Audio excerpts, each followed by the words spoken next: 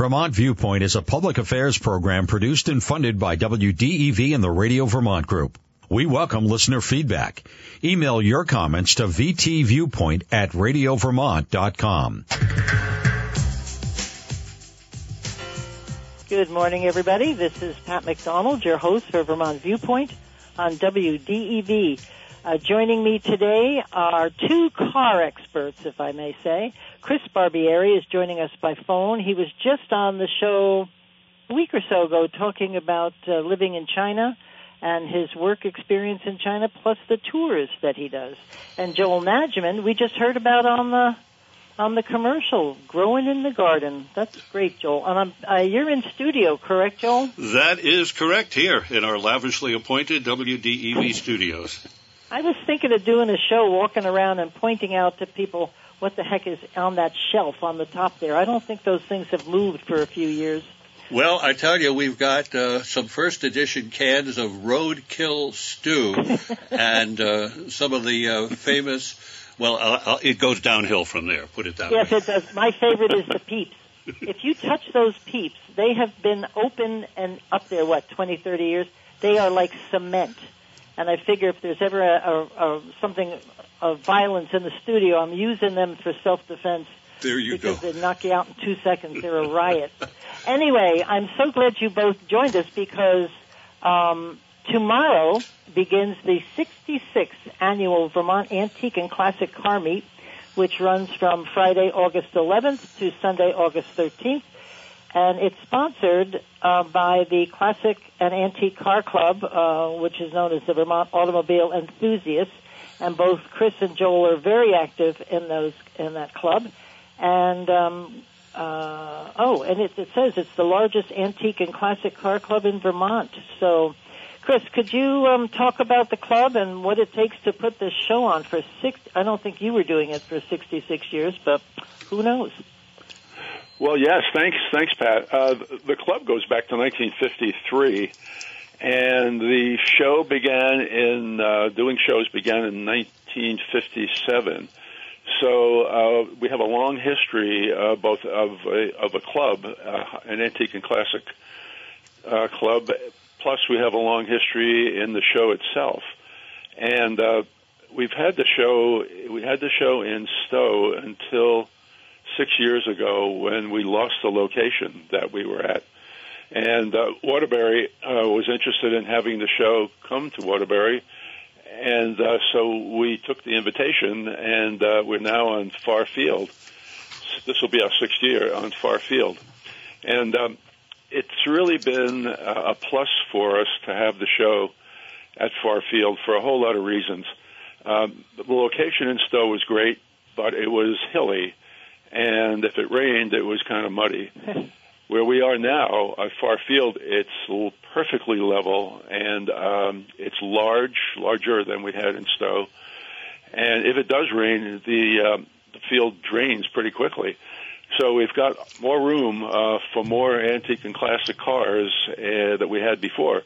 So all in all, this has been really good. The club itself, as I mentioned, started in 1953.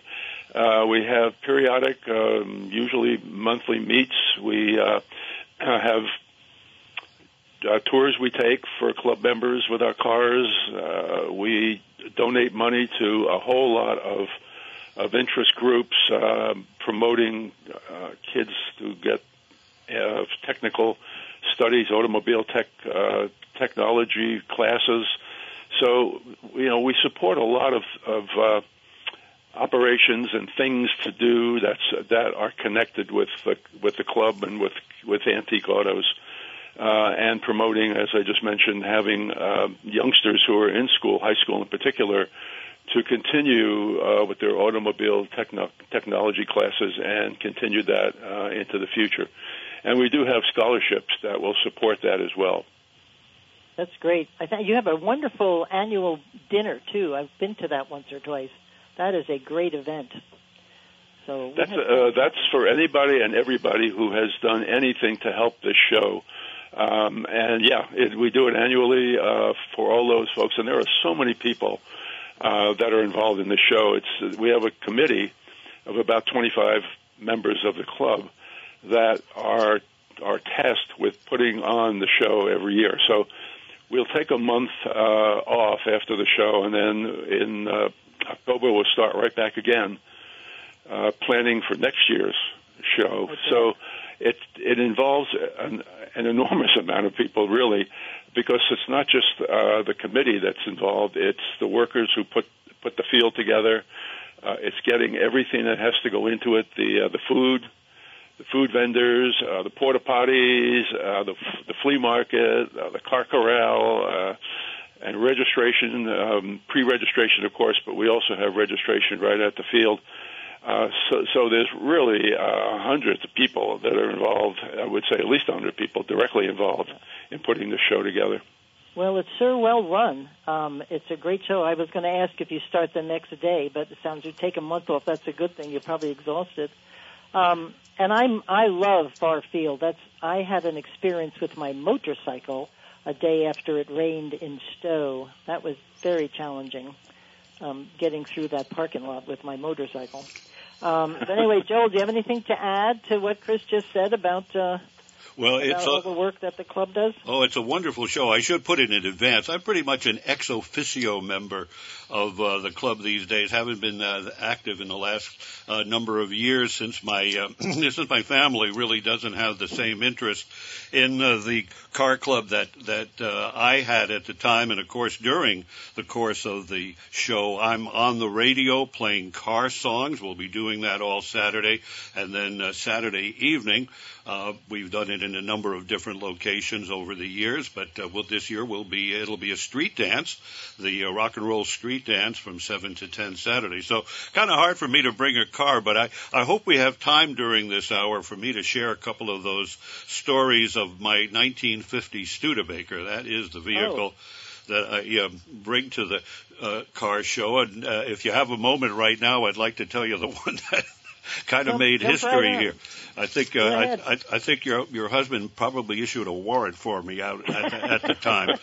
I have a 1950 Studebaker Commander 4-door sedan. It's the middle-sized Studebaker car. It had the 6-cylinder engine, the bigger 6, the truck engine, which made it really hard to find parts for because a lot of people had Studebaker trucks back in the day, and the bigger engine, all the truck owners got all the new old stock parts that I need. But at any rate, picture me with a green 1950 bullet-nosed Studebaker heading from Colchester, where I live, to, at the time, the field in Stowe. And a couple of problems with the car, one of which was I had a short in the horn. Every time I'd hit a bump, my horn would go off a little bit, like blip, blip, honk, honk. I hit a bump, honk, honk, honk, honk. So, I got something shorting out. So anyway, the day of the show, Thursday or Friday, I'm driving early in the morning, and suddenly, just before Richmond, I hit a bump, and the horn goes on and stays on. And this is a loud, loud horn in this Studebaker. And I'm going through Richmond, and it's amazing. And I'm on Route 2, by the way. I'm not going to take this thing on the interstate. I know better than to do that. I fully expected to encounter something with my car. So I'm on Route 2. All the lights go on in the houses. Every house I pass, and as I look back in the rearview mirror, the lights went on. And it was so loud that eventually I had to try and open the hood, but it was so loud, my head was spinning, and I knew I was hurting my hearing. So finally, I got some blankets out of the trunk, wrapped them around my head, and was grabbing wires, hoping I don't pull any wires out that the car needed to run. But finally got that horn. But boy, I tell you, there was that one day, some 20-some-odd years ago, that I woke up everybody along Route 2 from about, from Bolton to just past Richmond. And Joel, there's something about cars particularly cars from, I would say, 1946 to maybe 1970, the horns are really loud.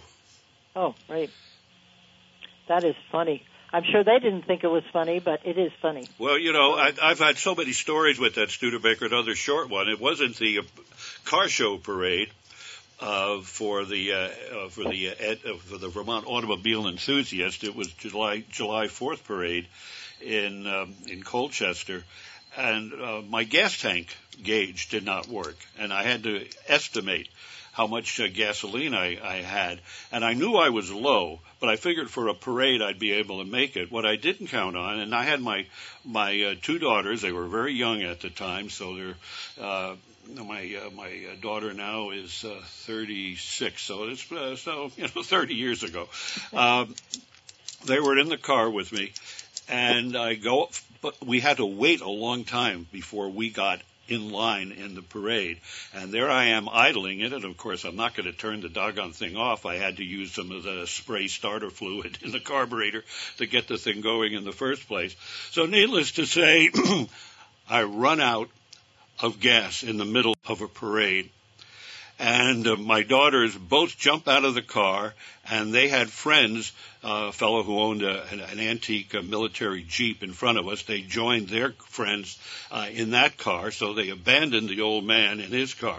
But fortunately, let me salute the Vermont National Guard. Their vehicles were behind me, and the commander ordered a couple of the guardsmen to push me for the whole rest of the parade. Oh. How wonderful is that? So there you go. That's I mean, and I mention that because, our listeners, if anybody wants to call in with their stories, because it's not only the things that go wrong, it just happens to be in my world, but so many wonderful stories about the automobiles that they have and they love. And I tell you, I love this 1950 Studebaker so very much. I can't imagine parting with it when I was a kid. My dad had a 1950 Commander, pretty much the same style, smaller body style, and then I bought this one, and Chris, you would appreciate this. I bought this from Archie Meyer in Winooski. The Archie Meyer Studebaker dealer in Winooski was where the car was originally sold in 1950, and 30 years later, Archie still had his garage with all the parts in it, and he still had 3 or 4 cars in that garage, and this was one of them, and he sold it to me. Wow, that's a great story. How many Mopars do you have these days? Do you have a few in your yard? Who, talking to me? I'm sorry, Pat, me? Yeah, Chris, on Mopars. He's the Mopar man. Yeah, he's Mopar. He and my husband. Do you have That's a right. Mopar I'm a Mopar guy, and I'm really into the era of the 1960s, and so I've got a '63 Valiant station wagon, which is very rare. I mean, they made a lot of Valiant and Falcon and Corvair station wagons back in the 60s, but station wagons in those days, they were the lowest priced ones, and they were beat, generally speaking. They took kids to school and vacation and all that stuff. So those cars are hard to find today that are in good condition, and this little station wagon I've got is just a dream. It's only got 40,000 miles on it, and it's just perfect in so many ways. So what I do is I bring it to the show, and I put a whole bunch of thermo bottles and thermo jugs and all that kind of stuff on the back of it, and it's pretty cool. So I have a '64 Valiant convertible that is used a lot. It's in the Waterbury parades, and it's in the other parades and so on, and I drive that car around a lot. And then there's a '65 Barracuda, which I will have at the show. Actually, I spent most of yesterday getting it all cleaned up and ready to go. That'll be at the show. And I have a '66 Barracuda also, and then a '67 Barracuda convertible. So I'm stuck in with Mopars in the middle '60s, but those cars they're easy to get parts for still. And when you drive them, there's something about just turning on the radio, listening to Joel playing the old songs, and you're in hog heaven. Maybe we could focus a little bit on the schedule, because you guys have done an amazing job. It's chock full of stuff to do. Joel, maybe you could just start us off with Friday, and then we'll ask Chris to do Saturday, and then you can do Sunday again. Okay, well, of course, people can go online and get all the information on that with regard to the activities. But coming up on on Friday. Let's see if I have it in front. Maybe we'd better start with Chris on Friday, and I'll pick it up after that. Oh, I have it here. Okay, 7 a.m. The spectator gate opens and the food concessions are open. This is Friday, August 11th, tomorrow. And, of course, the registration for the vehicles between 8 a.m. and 6 p.m. And this is $35 if paid in advance, but since we've gone past that, $45 at the meet to register your car. So, many of these cars are going to be judged for the various categories and trophies. So a car like mine, when I brought it, I always made sure I had that "Do Not Judge" sign on there, because people that have original cars, people that have beautifully restored cars, obviously, are competing for for the trophies and awards in the various categories. But it's perfectly all right to bring your car just for the fun of it, and that's what I had. That's what I had. I love talking about cars, my own and about others, and I've yet to meet anybody that wouldn't bend your ear telling us about the history of the car that they brought to the show, whether it's one to be judged or not. The flea market, which is wonderful, not only automobile things, it was mainly automobile things. I would look at old National Geographics and find an ad for the car, for one of the cars that I owned or wished I owned. I always love the print advertisements. So the flea market is open for business. If you need from 8 a.m. to 6 p.m., if you needed parts for your car, chances are you'll find them there, and there are a number of concessions. I know if you have popular cars like Ford V8s, the old Ford V8s and the Model A's, even the Model T's, there are aftermarket parts, and there are vendors that have virtually everything. A lot of the smaller parts they have there, and you can order many of them from there and make important contacts. And what I always like is the car corral. Probably, if I'm able to make it, I'm 79 years old right now. My wife says, in your 80s, you're going to have to haul a couple of these things to the car corral, which is where you can purchase a car, an antique car, or sell one, as is going to be the case for me. Car corral space is available for $40 per vehicle at the show, and they have to be drivable, or at least on some kind of trailer that you can bring into the car corral. Do I have much of that right, Chris? Yes, you do, Joel. Absolutely.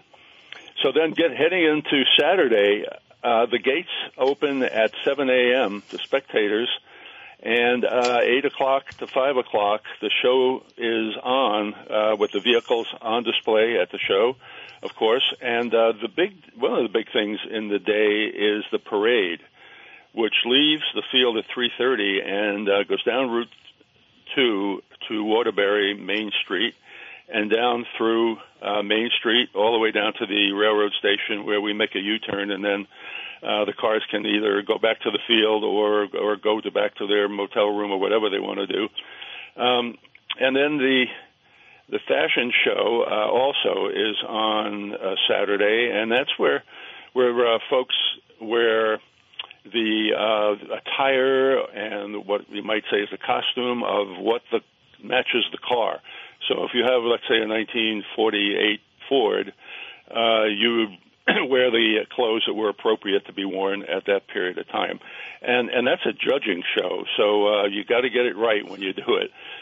We have Hot Wheels racing on Saturday morning as well, and senior class judging, and the parade. As I mentioned a little earlier, the parade is a big deal. The streets of Waterbury downtown are full of folks enjoying the cars going by. It goes down to the railroad station, and then that's it. I got to tell you a quick story, though. Last year, in the parade, my son-in-law and myself are in my little Valiant, and we're going along in the parade, and we go under the trestle, the railroad trestle, and there were a lot of people on both sides of the road. And ahead of us is a 1955 Ford station wagon, a Woody. And one of our club members has that car. He's had it for many years, and it's a beautiful 55 Ford station wagon. So he's going ahead of us in my car, and out of the side comes a woman pointing at the Ford, station wagon, and she yells, "My God, I lost my virginity in a car just like that." Oh, so you never know. When you're in that parade, you never know what's going to happen. But anyway, Saturday is a great day, and of course we top it off at the end of the day with Joel from 7 to 10 in the rock and roll era, and with Stowe Street as a dance venue for us. In front of WDEV, so it's really a great street dance that evening, 7 to 10, and Saturday is the most active day of the show. There's a lot of things going on, not just with the cars. We have a crafter's tent at the show where a lot of folks, Vermonters with their crafts, doesn't have to be associated with the cars. It can be anything, portraits or clothing or whatever that what you would be appropriate for the crafter's tent. So there's a lot of things happening at the show, not just the cars. There's tons of food, and the flea market. Joel, I think you mentioned that earlier. The flea market is huge.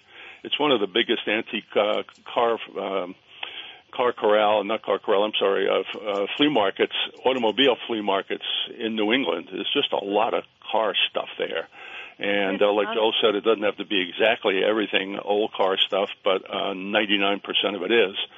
So if you're looking for anything from maps to wheel covers to you name it, and you'll probably find it in that flea market.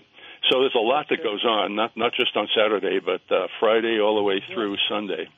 So I wanted to ask either one of you, what is the youth judging program? I see it on the schedule for Saturday, and I was curious about that. I can answer that. Okay. We judge 24 classes of vehicles, and there are folks that come in and would like to be judged. Good chance that they will win the trophy. We do 1, 2, and first, second, and third. So we have judges for that purpose, obviously, and we do work with those judges or folks who want to be judges to learn how to do it and how to do it correctly. It's not easy to be a judge because if you're looking at a car that's supposed to be as original, you have to know what all of that means. So we do judge training, and as I mentioned, all of the 25 classes of vehicles, and that includes motorcycles, have first, second, and third trophies that they will receive once the judges turn in their decisions. So judging is important, and we take it seriously, and that's the reason that we have those opportunities to learn how to judge. That's a great idea. I had no idea. That's wonderful. Good for you. What are the ages of the kids? Are they from the tech schools mostly? No. We encourage kids from any, if they're interested in automobiles and have an interest in particularly old automobiles. This is really an effort to make sure that younger generations appreciate antique and classic automobiles, and it's been a popular opportunity for the kids to learn some judging skills and so on. So that's part of it. There's a lot that goes on in this show more than just the cars themselves. Well, you can see that, and obviously a lot of work. I know Bruce used to wait to get his call from Lloyd Harvey every year when be asked to judge. So, Joel, maybe you could take us through Sunday. That's the big day. A lot of times when you go to a show, and it's, Thursday through Sunday, a lot of people tend to leave early on Sunday. Not so at this car show, specifically for the premier vehicles that are on the field, those that are being judged in all the various categories that Chris was outlining, because they have to be at the field at 9:30 in the morning. So I know there are a lot of families that, you may not be able to come Friday, you have other plans on Saturday.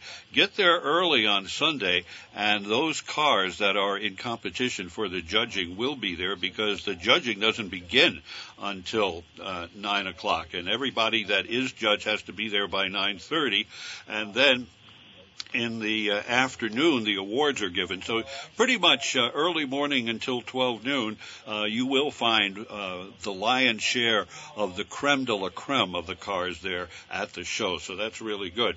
The senior awards, followed by the class awards, again, they happen in the early afternoon, and most people just hang around to see that.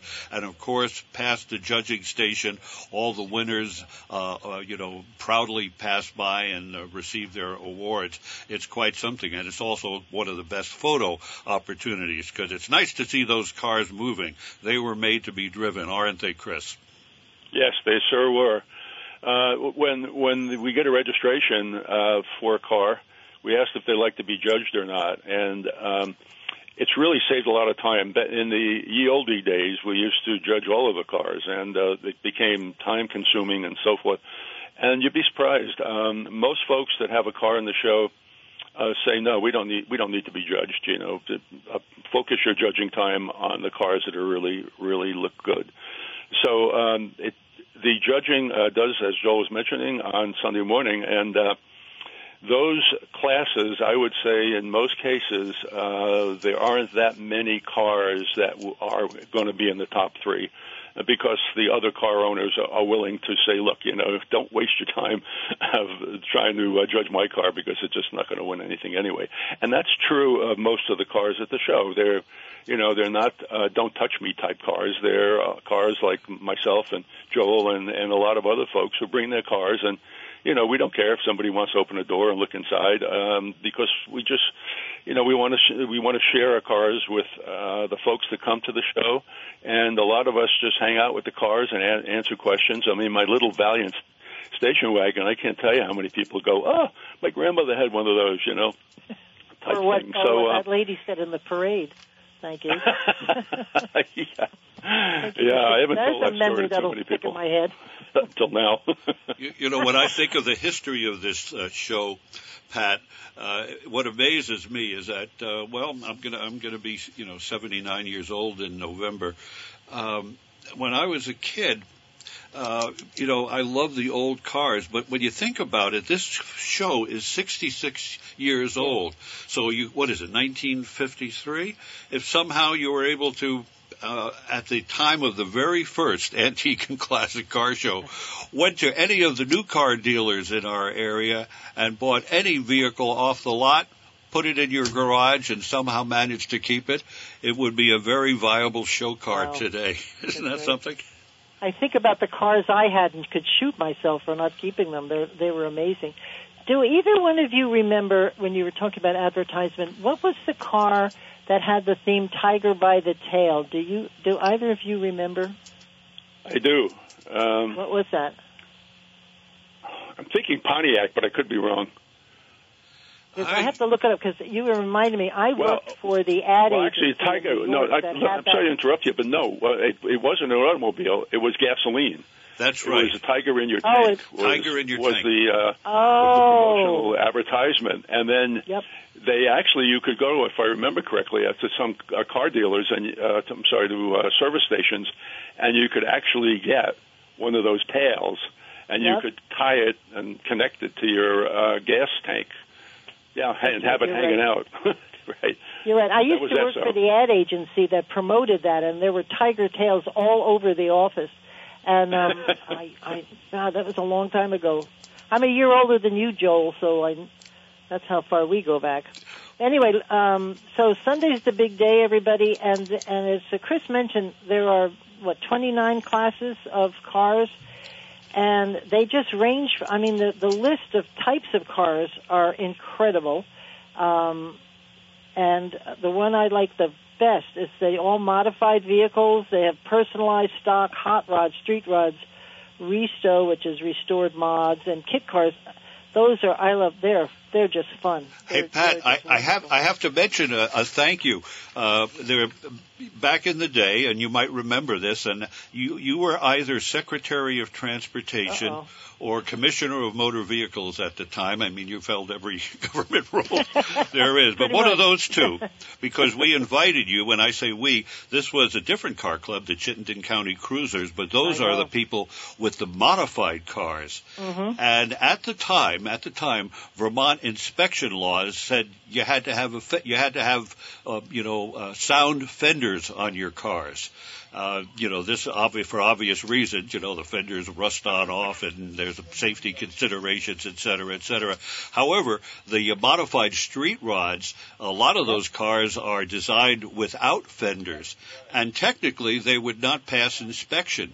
So we prevailed, the club members of the Cruisers prevailed upon you to see if the legislature could somehow change this, or the Department of Motor Vehicles, and it was through your initiative that this happened, that these cars, which are far more street worthy than a lot of cars that are actually on the road, even though they don't have fenders, were now legal. And I remember joking when we invited you to our meeting, we joked that we no longer have to make our own inspection stickers anymore, thanks to you.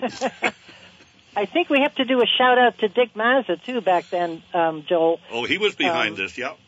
Yep, he really helped us in the legislature, and the club gave both Dick and I had to get permission to keep it, a beautiful clock, and it's hanging in my I Love Me wall in my house. You know those I Love Me walls we all have, sort of.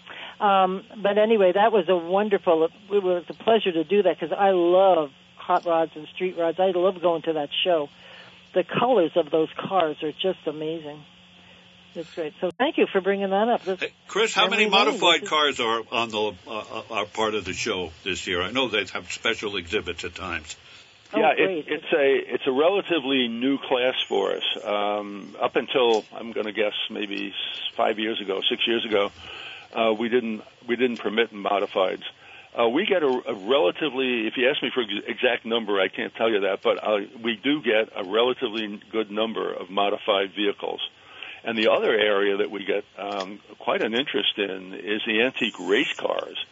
And we have a display of those every year. And last year we must have had 15, 18 race cars on the field in their own display area. Yeah, the show covers just about everything, from the modifieds to antiques. It's all over the ballpark.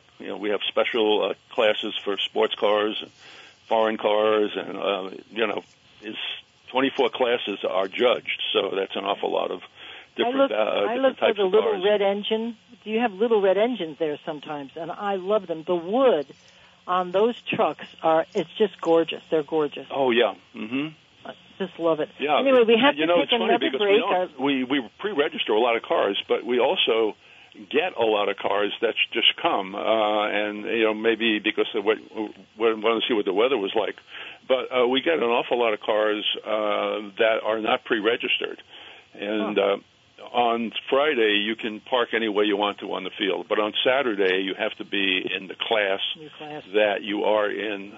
So that's where you have to park, and you'll have a number, and you'll be in that class. So if it's all of the let's say 56 to 65 Plymouth Valiants or something, they would be all in the same class. Excellent. So if you like Corvettes, you go into the Corvette class, and there'll be tons of Corvettes. That's my husband's class.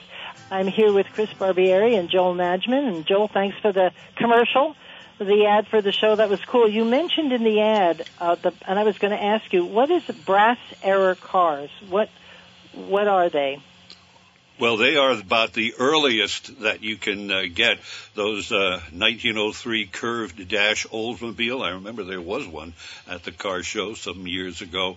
That's when all the accoutrements on the car, the lights, and were made out of actual brass. The radiators themselves were made out of actual brass, and those are the earliest, close to turn of the century cars. Am I right, Chris? You are correct. Absolutely. It's 1915 and earlier. Just about everything that was metal on those cars was brass, and that's why it's called the brass era. The lamps, the brass lamps on them. Yes. Yep. Yeah, that's gorgeous. Pat, I'm sorry, go ahead. Oh, Pat, I was going to just add, over the years I have been, less, successful at restoring cars and getting resources together to do so, but I have had an incredible track record of finding cars. And if I can share one other quick story, which is, I think, quite amazing. Let's go back to the early 1970s, and I was taking someone touring through Vermont, and her family her family was of the Mormon faith, and I took her to the Joseph Smith Memorial, which is in Sharon. He was born in Sharon, Vermont. Joseph Smith, the founder of the Church of the Latter-day Saints, born back in the early 1800s.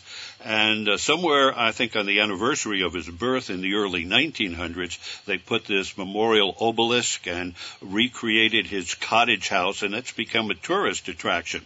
So anyway, driving up there, we pass a farm, and there's this grizzled old farmer, and on his property is a 1928 Model A Ford 5-window coupe. It looked beautiful to me, and I said, I'd love to have that. So I asked him if it was for sale. He goes, everybody asks me if they're going to sell it. I'm not going to sell it. I like that car. I've had it since 1928. It had a rumple seat that was taken out, and he had built a homemade wooden, pickup bed replacing the rumple seat. It was really an interesting car. Well, it wasn't for sale, but I noticed that he had also a 1950 Ford panel truck, big metal panel truck, which, at the time was 20 years old. And one of my friends in radio, had the same car, and my friend's car was really in bad shape, and the rear door was rusty, and it wouldn't open, which made the truck useless because there were no side doors on it. So I asked him, would you sell the 1950 Ford panel truck? He goes, no, that's even more important to me than the Model A. That's my favorite of all my vehicles. And I said, would you be interested in a spare? And he says, I'd trade you the Model A for it. Anyway, make a long story short, I bought the truck for, I think, $50 from my friend, traded it for the Model A. It is still in a family member's garage. Oh, excellent. There's a book in there somewhere, Joel. I think so, and I could tell you other stories. Another family member has a 1933 Ford wood wagon, a station wagon, a 1933 V8, and it's the scarcest of the V8s, I'm told, of the all wood back of the car. And I had been delivering photographs, pictures for my father's photography business. Back in the old days, you drop your film off at a drugstore, and then you pick up the pictures later. And my father was the processor, and so I would deliver all the processed photos. And I passed by this garage, frequently, and I saw this thing sticking out of a garage, and it had a tarp over it, but it was square, so I knew it wasn't a car. Finally, one day I stopped and just took the liberty of picking up the tarp, and there was this 1933 wood wagon, station wagon. And I asked the woman, I said, would you sell it? She goes, since my husband died, I've been trying to get rid of it. If you get it out of here, it's yours for free. Oh, wow. It still belongs to a family member. That's so great. That was in the Bronx, by the way, in the Bronx, on 222nd Street in the Bronx. Pat, I just want to make sure folks know that we welcome folks to come and visit the show, and spectators can get in any day, Friday, Saturday, or Sunday. It's $15 for adults, and 12 and under are free. And the food is great. I just throw that out. People like food at fairs and events like this, so it's really good food. And the WDEV folks will be there all day, right? They're there the whole time. And Joel, you working? That's right. You're working for. Well, I'll be playing music here on the air, all car songs, all Saturday afternoon after the garden show. Then the dance right here on Church Street. We might mention it's a beautiful spectacle because classic cars line both sides of Stowe Street, and we kind of dance in the middle. My friend Larry Brett and his son Alex they bring the actual equipment and the music, and we just have ourselves a real party. So even if you're not into a lot of dancing, the spectacle is something to see as the lights go down. So we encourage that, and it's such a great show, and I'm just so honored to be part of it. And we invite people to come on over any of the 3 days for whatever time that you can, because it is certainly, a memorable event. And if you have an older family member that might not be so mobile, what a wonderful gift to be able to take them and show them the cars of their youth. That's right. And we haven't even, we've gone through the list of many of the cars that are there, but there are still more cars that we haven't touched on. Military vehicles, emergency vehicles. A lot of them are for display only, as Chris had mentioned. You also have a new class. Maybe that's the one you were talking about. It's called special interest vehicles. Yes, this is something new that we're trying. Special interest, you can ask 5 people what special interest means, and you're going to get 5 different answers. This is an open class for folks who have a car that they think is unique or special, maybe to them, or maybe more special as a limited edition type car, to come, and there'll be a separate class for that. It won't be judged; it's only for display. But we're welcoming cars that are over 25 years old, or under 25 years old, rather, to come to the show and go to a special class of special interest cars. Oh, and I bet there's a lot of stories if you ask the owners when they're with their cars, right? They could tell you a lot of stories about the car. The thing I like about shows like this, car shows especially, is that if you walk around, you don't hear people talking about politics or religion. They're talking about cars. They're talking about reminiscing the old days, and my grandma had this, or so on. It's just so laid back, refreshing, and all about cars and all about car history. Well, I thank you both very much for coming on the show. I can hear your enthusiasm, so I hope it's contagious, and I hope a lot of people go. It's a great show. I've been for many, many years, and we will see you there this weekend sometime. Have fun. Well, thank you so much. Tom Beardsley will be broadcasting for WDEV from the 1931 official WDEV vehicle. Thank you, Pat. Excellent. I haven't seen Tom in ages. That's great. Good. All right, this is Pat McDonald, your host for Vermont Viewpoint on WDEV. Stay tuned for Paul Costello. He and Sarah Jarvis have an amazing event that they're putting on tonight for the benefit of Montpelier, and they need you to participate. So please stay on the show with us.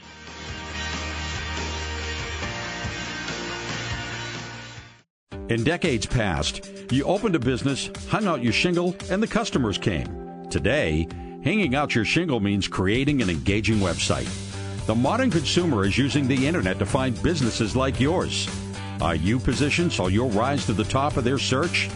Let the Radio Vermont Group Digital Services work with you to make sure you're visible online and to target your marketing to location, demographic, and interest. Learn more at rvgdigital.com. Hi there, this is Pat McDonald, your host for Vermont Viewpoint on WDEV. Joining us in this second hour is Paul Costello, who is a facilitator of an event that is happening this evening that you have got to participate in. He's also being joined by Sarah Jarvis, who's the president of the Montpelier Foundation. They're going to be talking about a forum on recovery and the future of Vermont. And it's for anybody who lives, works, or cares about Montpelier and this state. So, Paul and Sarah, welcome to the show. I'm so excited that we were able to get you on. And I will. I'm watching this guy who's. This is live radio. I'm in a campground, and they're mow the lawn on Thursday mornings, and I'm trying to stop him. So hold on.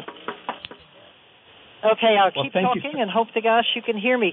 So anyway, Paul, could you talk about this event and tell us what's happening? Yeah, thanks so much for having us on, Pat. It's great to be here with you. You know that Montpelier is something of an epicenter for the flooding that happened in early July. The downtown has been devastated. A lot of homes received water damage and had the cellars and first floor flooded. It's really a disaster here, and people are sad. There are people with serious grief about the losses that they've seen and uncertainty about investing in the future and whether they can bring their business back or whether their home is going to be, how they're going to pay for the repairs on their home. And then I think that people are looking forward and people want to not just respond today, but they recognize that this is a pattern. This isn't the first flood we've had, and it won't be the last. And we want to think about being more resilient for the future. And so that there's a need, I think, in the community to put cards on the table and to think big. And our meeting tonight is really the start of a vision and action dialogue that was the City Council initiated a discussion to ask me to facilitate this. And then the Montpelier Alive and Montpelier Foundation together, which are calling themselves Montpelier Strong in this in the battle to raise funds to support businesses and to build unity around recovery and resilience efforts so that we can be stronger together and maybe do more. And so this dialogue tonight, 6:30 at the Alumni Hall at the Vermont College of Fine Arts, is a start to that discussion. I'm so excited about this, and I wanted to do a shout-out to a couple of people. I moved some things around on the show so we could get you on before the event because I think everybody should participate. And as much as people are probably still knee-deep in recovering, it's important to do this now where everything is obviously fresh on their minds and all the things that they're thinking about that could be better, done differently, whatever. This is the time to get it documented. So I'm really glad. Now you're going to able to have people participate by a live stream, correct? Yeah, Orca is running TV live stream, and then there'll be a Zoom option for people at the Montpelier Strong website. I believe all that's listed. The city's also supporting this as a partner, and so there's information there as well. But yeah, we want everyone to be able to participate as best they can, and we'll also record it and have it on YouTube through Orca so that people who weren't able to make it can participate. And kind of hear what was said so that they're geared up for the next phase of the process, which will be we're going to have the whole of the State House on the 22nd. Oh, that's awesome. To meet in the House chamber as a community and then break into working rooms to dig much deeper into different content areas and things that are within the power of the public to drive forward. That's great. Sarah, I want to welcome you to the show, and thank you. We had Katie Trouts on from Montpelier Live, and she was talking about what you all are doing and how much you've just stepped up and done such great work. So thank you very much. How involved are you going to be in tonight's event? Yeah, thank you so much, Pat. I really appreciate that you're covering this forum tonight and the timeliness of it. I will be present. You know, Paul's the convener. Obviously, he's got a lot of experience with these kinds of community events in his past professional career with the Vermont Council on Rural Development. So, you know, my intent tonight is really just to be a listener at this event. Obviously, an ardent supporter of the process too. This first forum is tonight, and as possible, we really want people to participate. But it's important for people to remember that there will be multiple opportunities. Right. And you know, like Paul said, the forum that will be convened at the State House, I think will be a wonderful opportunity for us to be together and to sort of, own the people's house, as it were, and have a conversation there as well. But the Montpelier Foundation and Montpelier Alive have formed this very strong partnership in this moment of flood recovery. It's really been an honor and a pleasure to be able to step into this role and have these two strong organizations combined to try to help the community get back on its feet. And so also our pleasure to be sort of the non-political sponsors of this community conversation, which is really so important at this point in time. Well, I was very impressed, and I know a couple of people commented in writing in articles about how quickly many of the organizations in Montpelier, particularly Montpelier Life, turned on a dime to become recovery experts, and just jumped in as opposed to being, particularly Montpelier Live with doing events and stuff, and they've just turned right around, and they're in the thick of things, and that's just amazing. So I really appreciate it. I also just laughed, Paul, because when I heard about this event, I went, but there's no breakout sessions? What's Paul going to do? And because you are known for breakout sessions, and when you just mentioned the State House and that you're going to have breakout sessions, I don't know if you heard me laughing, but I was laughing. I thought, oh, good, that'll keep them busy. Yeah, it felt like the first meeting really should be, more, less about decisions, less about political differences, less about, lining up for action about very specific things, and much more about what have we gone through, where are we at, what's the next challenge, what are some of the things that we want to stand for together as a community as we look at the next stage. And then, it's only like 10 or 12 days later that we'll get into, what do we do about the Riverine corridor, or what do we do about supporting business inventories outside of basements, or whatever the specific issues are that come up tonight. We'll be doing some much deeper follow-up with expertise from both within the community and beyond it at the next session. I would also just like to say, Sarah has been terrific as the president of Montpelier Foundation. Montpelier Alive has been absolutely heroic. Like they had tents up the day after or the day after that, and had 4,000 or 5,000 people over the course of weeks going through everybody's cellars and helping out everywhere in town. It was really, like, people say, we didn't do everything we could have done or something in advance of the flood, but what a response. It's really been brilliant, and they deserve tremendous credit.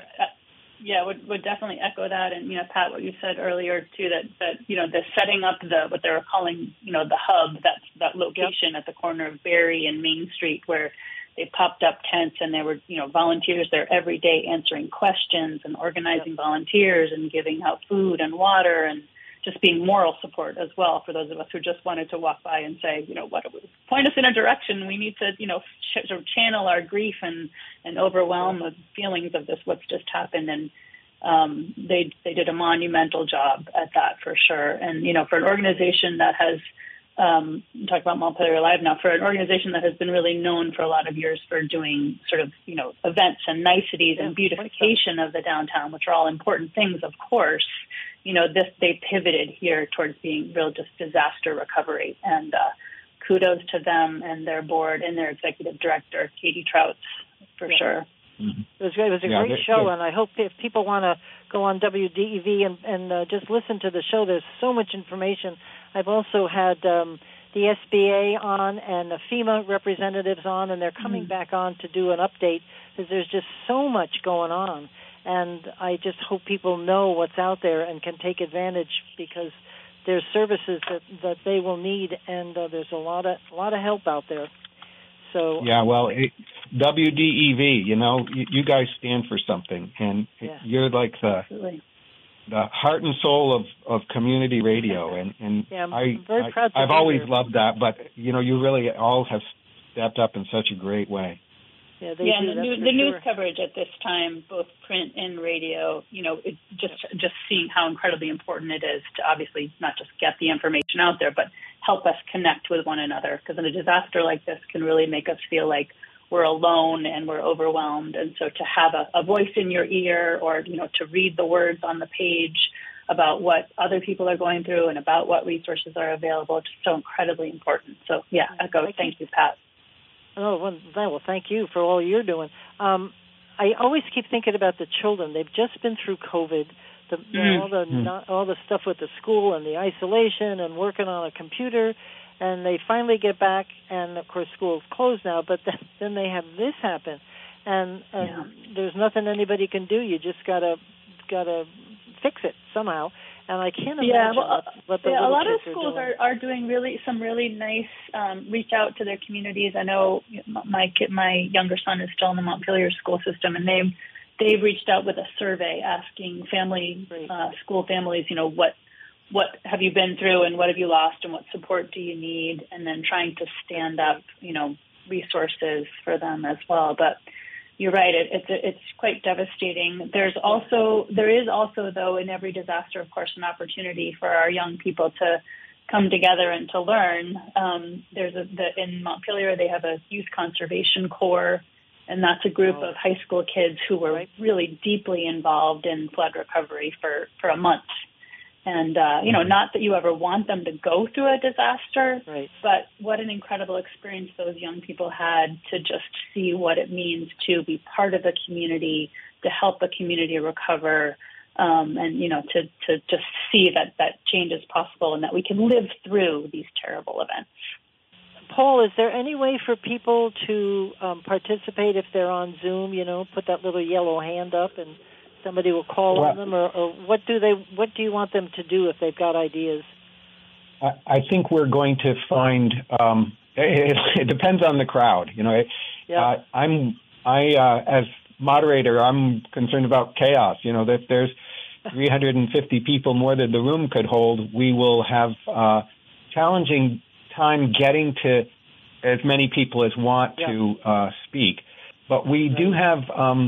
A person who's running the Zoom, who's pretty sophisticated with this, who is going to be gathering the thoughts of people, and they'll be able to submit through the chat, so that we'll be able to at least read their perspectives at different points, so that we're capturing that as we go. And I'm not sure whether it's going to be possible to open up for them to speak from the screens. The college is actually mostly closed, and there's not a lot of tech, but thank goodness for Orca and the great work they do. They're super helpful in helping us line up the AV stuff. That's great, because I think as long as people, whether it's in writing or whatever, if somebody's listening, that will help. Do you have?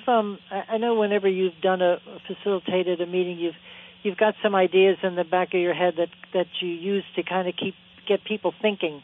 Do you have some suggestions that you might throw out to people to get them thinking in the right? I don't know if there's any right or wrong, because people are just going to express a lot of emotion tonight. Yeah, usually we build that list of ideas so that it's not about me. It's really the stuff that comes from the community. So in a way, this is the meeting for people to brainstorm about the challenges they're facing today, the longer-term challenge to resilience, and then points of vision for the future. So the whole dialogue will be people saying their part about those different issues, and we'll be saving the Zoom to the transcription of the Zoom, so we have all of this gathered together.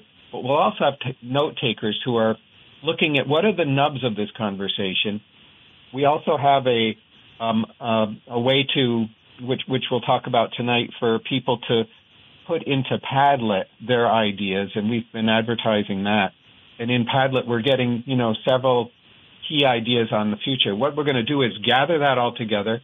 We've got a citizen steering committee of about 23 people from all walks of life and all parts of the community that are listening, and they're going to get together and they're going to say, what are the biggest ideas that come from this conversation so far, and how do we then have a deep conversation on the ones that seem to be the most powerful and the most engaging. And so at the State House, we'll probably have 8 to 10 different focus forums with expertise and facilitators to dig deep in those areas.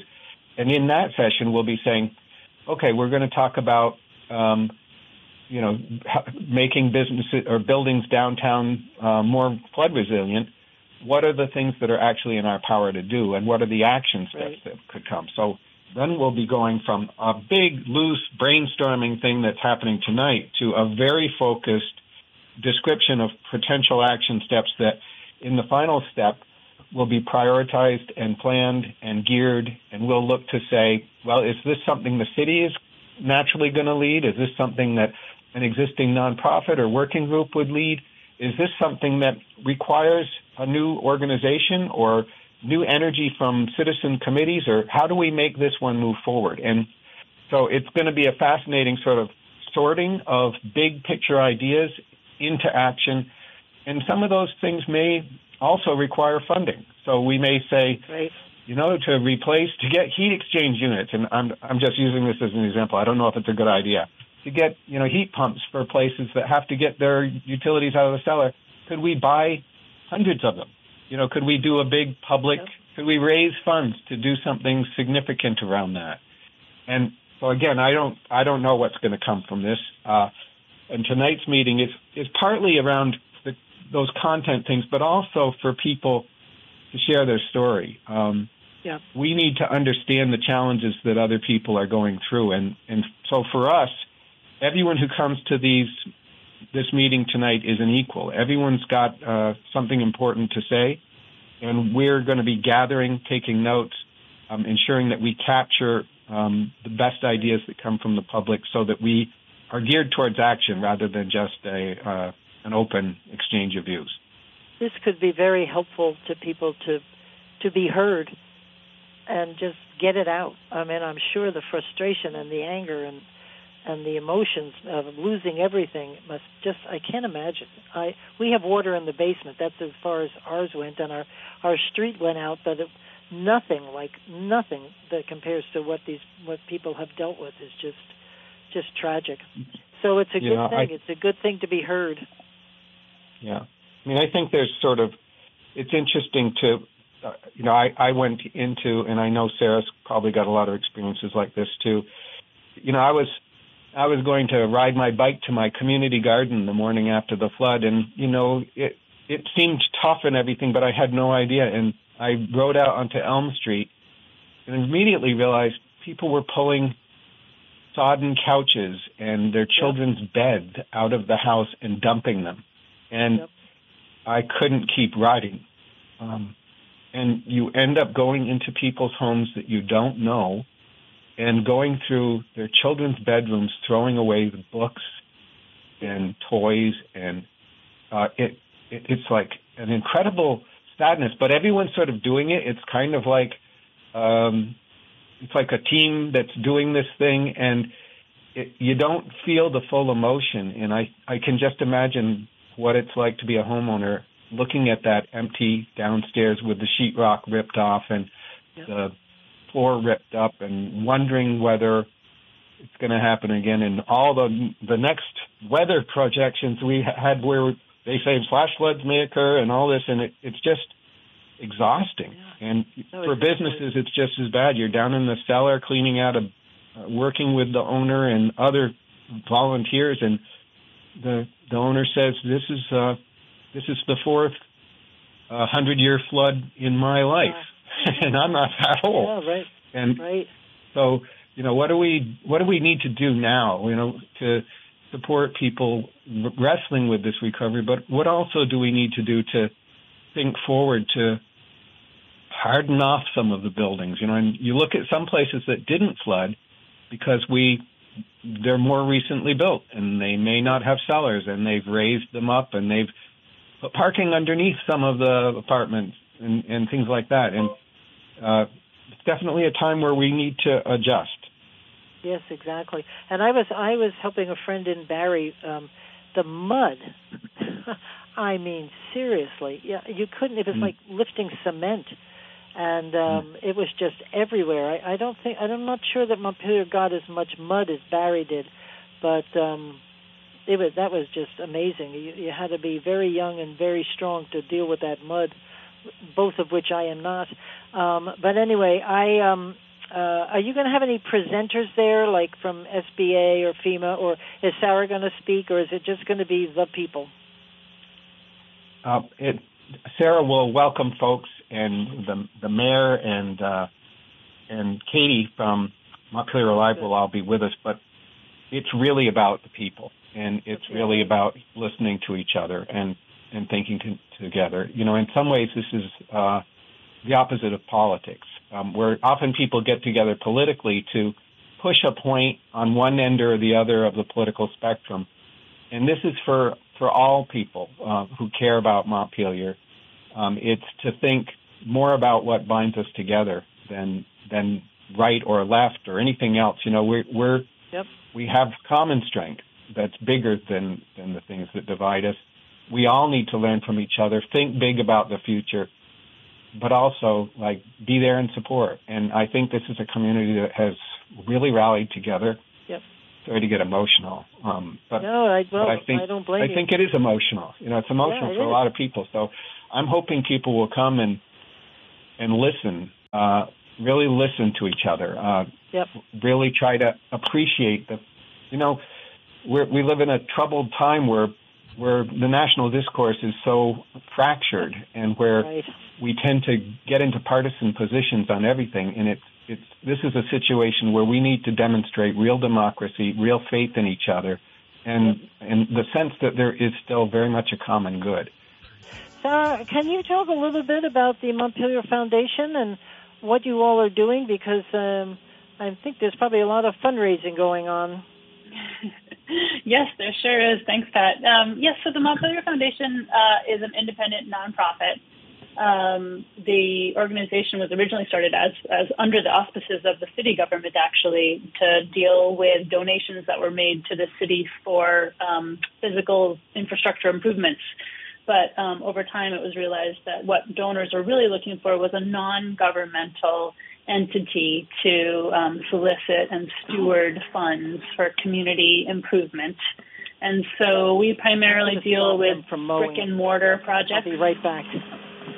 Yes, I'm here. Sorry, I was welcome to live radio. Live radio, yeah, for sure. They're mowing the lawn outside the RV, and I'd asked them several times to not do that, so the guy figured out where he was and he went away. So there you go. Got it. Very nice. Sorry about that. So no worries. Yeah. So the foundation, we fund physical improvement projects within the community. We've done things like help with when the tennis courts at the high school needed improvement. We fund trails at the nature center. We help the tree board with trees in the community and so forth. And as you know, we've talked about earlier, in the days after the flood, there was internal conversation of both Montpelier Alive and the Montpelier Foundation about how can we pivot quickly to react to the the flood and help with recovery. And knowing that we were stronger together, the two boards connected and decided we would do this joint fundraising effort, call it Montpelier Strong, which is what we are together, and and reach out to community members and supporters near and far. It's really been interesting to see. Well, first of all, the volume of donations. I think between the two organizations, we've had more than 2,000 individual donors. So quite a few people, and so many of them from out of state, which is really interesting to see. I think folks who have visited Montpelier or who have friends and family in Montpelier who understand the importance of helping a small capital with a small town, big heart, recover from a devastating event. So fundraising has been fast and furious. The boards of the two organizations have been very active in reaching out, and then donors themselves really trying to, I think, spread the word and so forth. So together we have raised $1.5 million so far. Our goal is $2 million. We're really trying to push to that $2 million marker. And as Paul talked about earlier, we'd love for the last phase of our grants to be really focused on resiliency. We did a first round of grants 2 weeks after the flood. We were able to get out almost $500,000 to businesses in the downtown to help them with some immediate cash needs. We're just about to start a second round of grants. We're just setting the criteria now for those grants and hope to be able to get out probably another at least $500,000, maybe a bit more, and then do a third round, which again, we can think about things like how do we help people move their utilities up, out of the flood range or things like that. So it's been an exciting process. It's been definitely a lot of work, but I'm so appreciative of the funds, of course, but also just the gesture of supporting the community and supporting the heart and soul of the downtown, which is our really small, locally owned businesses. I really thank you so much for all your work and how many folks do you have in your organization? Not many, right? So we're a 9-person board. We don't have any paid staff. So we've all been, seriously working hard. Thankfully, we have a few board members like Paul that are retired and have, some time to devote to this. But, it's really been a pleasure and felt really meaningful to spend this time and effort. Some of us who live a little bit up elevation-wise from the downtown and didn't get flooding, we have a little bit of survivor's guilt, feeling like all these other people in the community were touched and hurt by the flood. So, we want to be in this together. So to give our time, to give our effort, to give our funds, it really feels crucial right now. This is an amazing state, and I've always said it. On occasion, the politics gets the better of me, but when push comes to shove, we're all in this together, and we just love our state and we love the people. So that's a really great so thing. True. And I think I'm optimistic that, as Paul's saying, that these forums on recovery in the future can really be non-political, and I think it was nice. I think that City Council wisely saw that was important for a non-governmental entity to run this forum and have it really be not about, what the city is or isn't doing, city government that is, but have it really be focused on what have we been through, the people of the city, what do we need, what are we looking forward to, and, what will help us prepare for the future. Sarah, do you have any idea about how many businesses may not be reopening, may be closing their doors? Do you have any sense of that? So there's only been two. There's only been two who are being who have stated specifically that they are not reopening, and that's Capital Copy on Main Street and then AWE on State Street. Those two have said they are not reopening. There will likely be several others. Unfortunately, they just haven't been vocal about it. But for some, it's just the losses are just too much, too consequential, and very, very few of them had flood insurance, and so they don't have a way to cover their losses and just can't see past to how could they reopen, frankly. But that's thus the importance of fundraising for this is if we can just give them that next push to get them to see that I can get through these bills right now. And then, look towards reopening in the near future. And is flood insurance, is it hard to get? Is it expensive? I mean, because I thought if you were in a flood area, they required you to have it. Right. It's not hard to get. It does have limits on what it will cover, and it also has a deductible, right? So there'll be an amount that isn't, even if you have flood insurance, if you have it, there's an amount that you'll have to pay out of pocket, and then the flood insurance kicks in. But it will likely, one of the businesses, for instance, that I know that has flood insurance, it has I think $100,000 limit on it. So she's lost quite a bit more than that in inventory, but she'll get partial coverage. But because of the expense of obtaining and maintaining flood insurance coverage, very few businesses had that kind of coverage, and their business owners, they will have business owners insurance policies, but those don't cover flood damage. Right.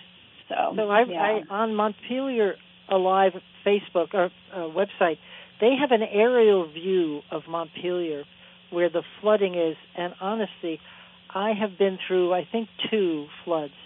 1992, it was the big one for me. And I was the commissioner of personnel at the time, and it was nowhere near this area. I was shocked when I saw the pictures, because from the area you can see it's just everywhere. And I was wondering if Paul is reaching out. I think it's important to make sure that there are representatives from each area, because that got flooded, rather than not just the downtown, because that's been tragic, but other, the residential areas and things, because I bet each area has got different problems.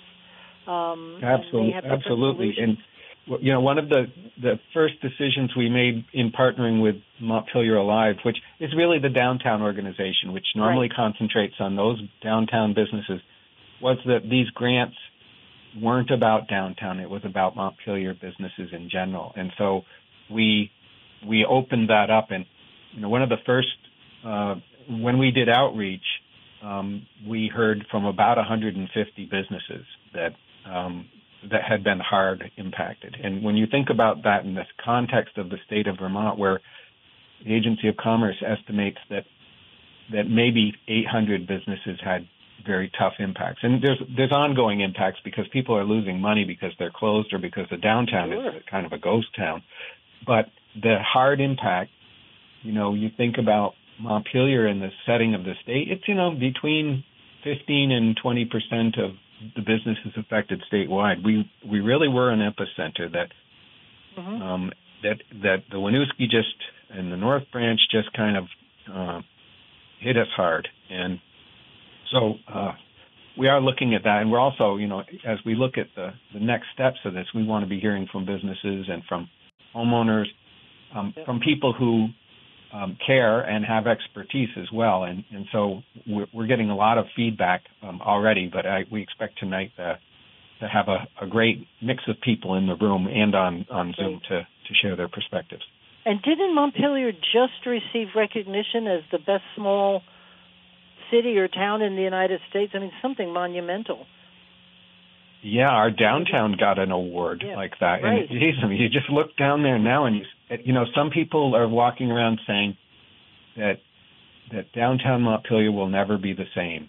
Oh, yes, it will. And probably that's true. But we've come through tragedy and crisis before, and it's like world history, right? You build back better. You look to the strength of the community. You look at the fact that only a couple businesses are saying they're going to close, and the others are saying we want to be here. Like this is our center.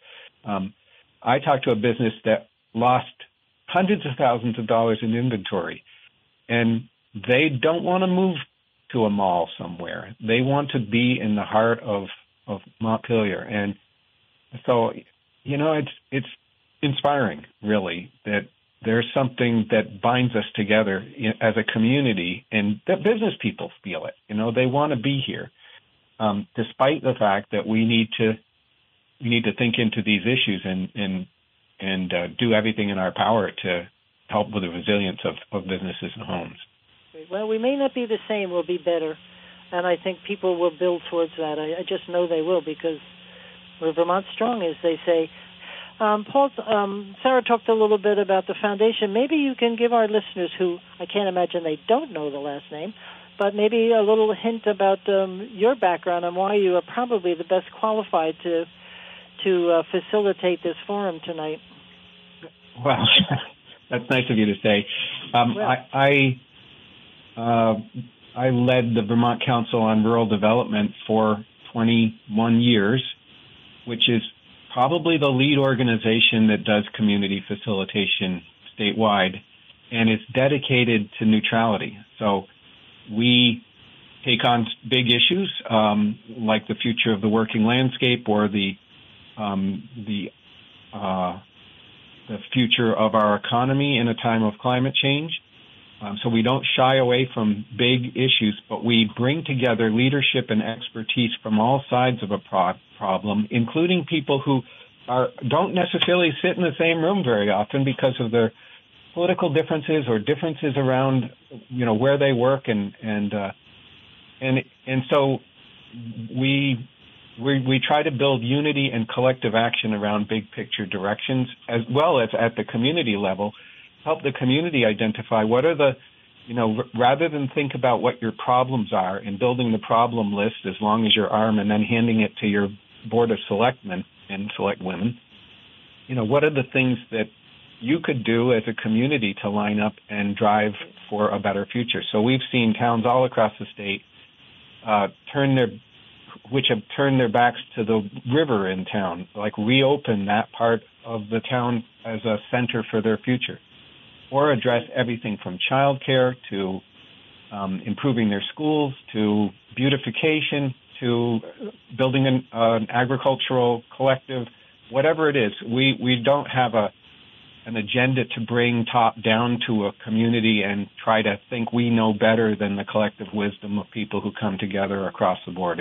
And so in that spirit, it's kind of like second nature to me to try to listen to people very hard and see what the threads are, and then turn it back to the people based on everything that we collectively hear to set priorities for action. And then because VCRD is connected to the congressional offices and to secretaries in state government and to the leading nonprofit folks that provide services to communities, we're able to rally those people to pay attention to a community that's going through a visioning process to then bring their services in support of the vision and action teams and ideas that come from the process.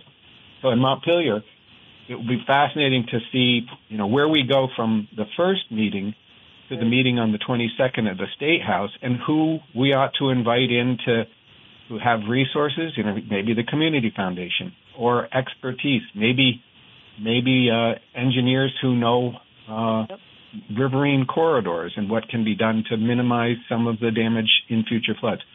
I don't know what those issues will be before our meeting tonight, but we'll reach out and bring some people in that have expertise, not to talk down and build the plan for Montpelier, but to listen and work with residents, citizens who want to be part of an effort to frame the actions that can be taken now. So to me, it's all about democracy and trust that people have the ability to think together across lines and set goals and priorities and take leadership. And to me, democracy is all about stepping up, taking leadership, taking power in your community to do good things that advance the community. And so anyway, I've got a lot of experience in this whole arena, and for all those I years, love it.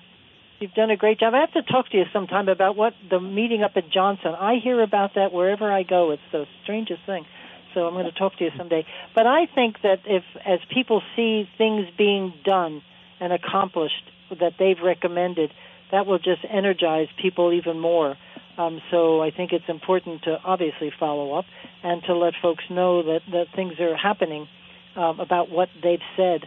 I find when you're working with employees and you're trying to change the way you do business, if you just keep slowly inching away at the list and letting people know it's getting done, that they get the energy to keep going. And this is a beautiful town and a beautiful state, so we've got to do everything we can to get her back.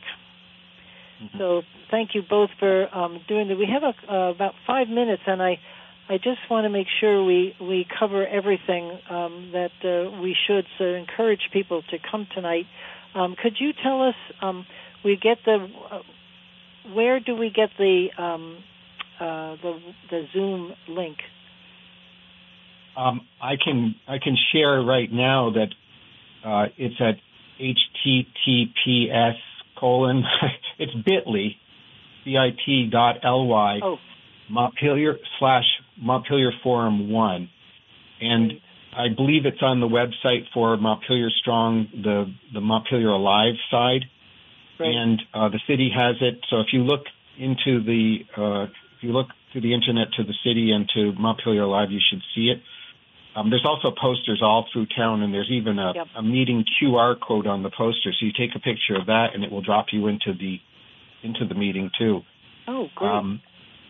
So we hope that people have the opportunity. There's also been in the paper every day. There's an ad in the Times-Argus, and we really appreciate what the Times-Argus does for Montpelier, and so they've done wonderful coverage, and there's a link there as well for people.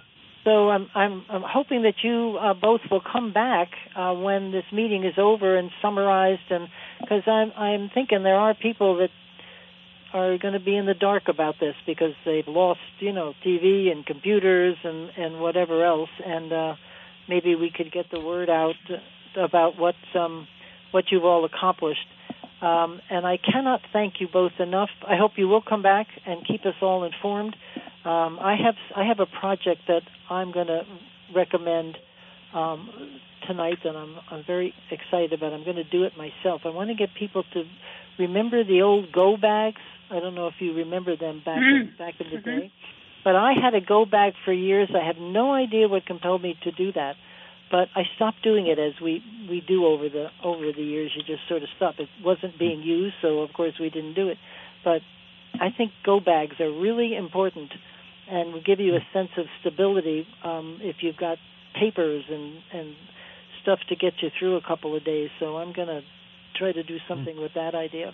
But anyway, thank you both very much. We will have you back on again. Please participate tonight and just be waiting to share how you're feeling and what you've experienced and maybe what ideas you have to make this not quite so tragic again ever. Thank you. This is Pat McDonald, your host for Vermont Viewpoint on WDEV. See you next Tuesday.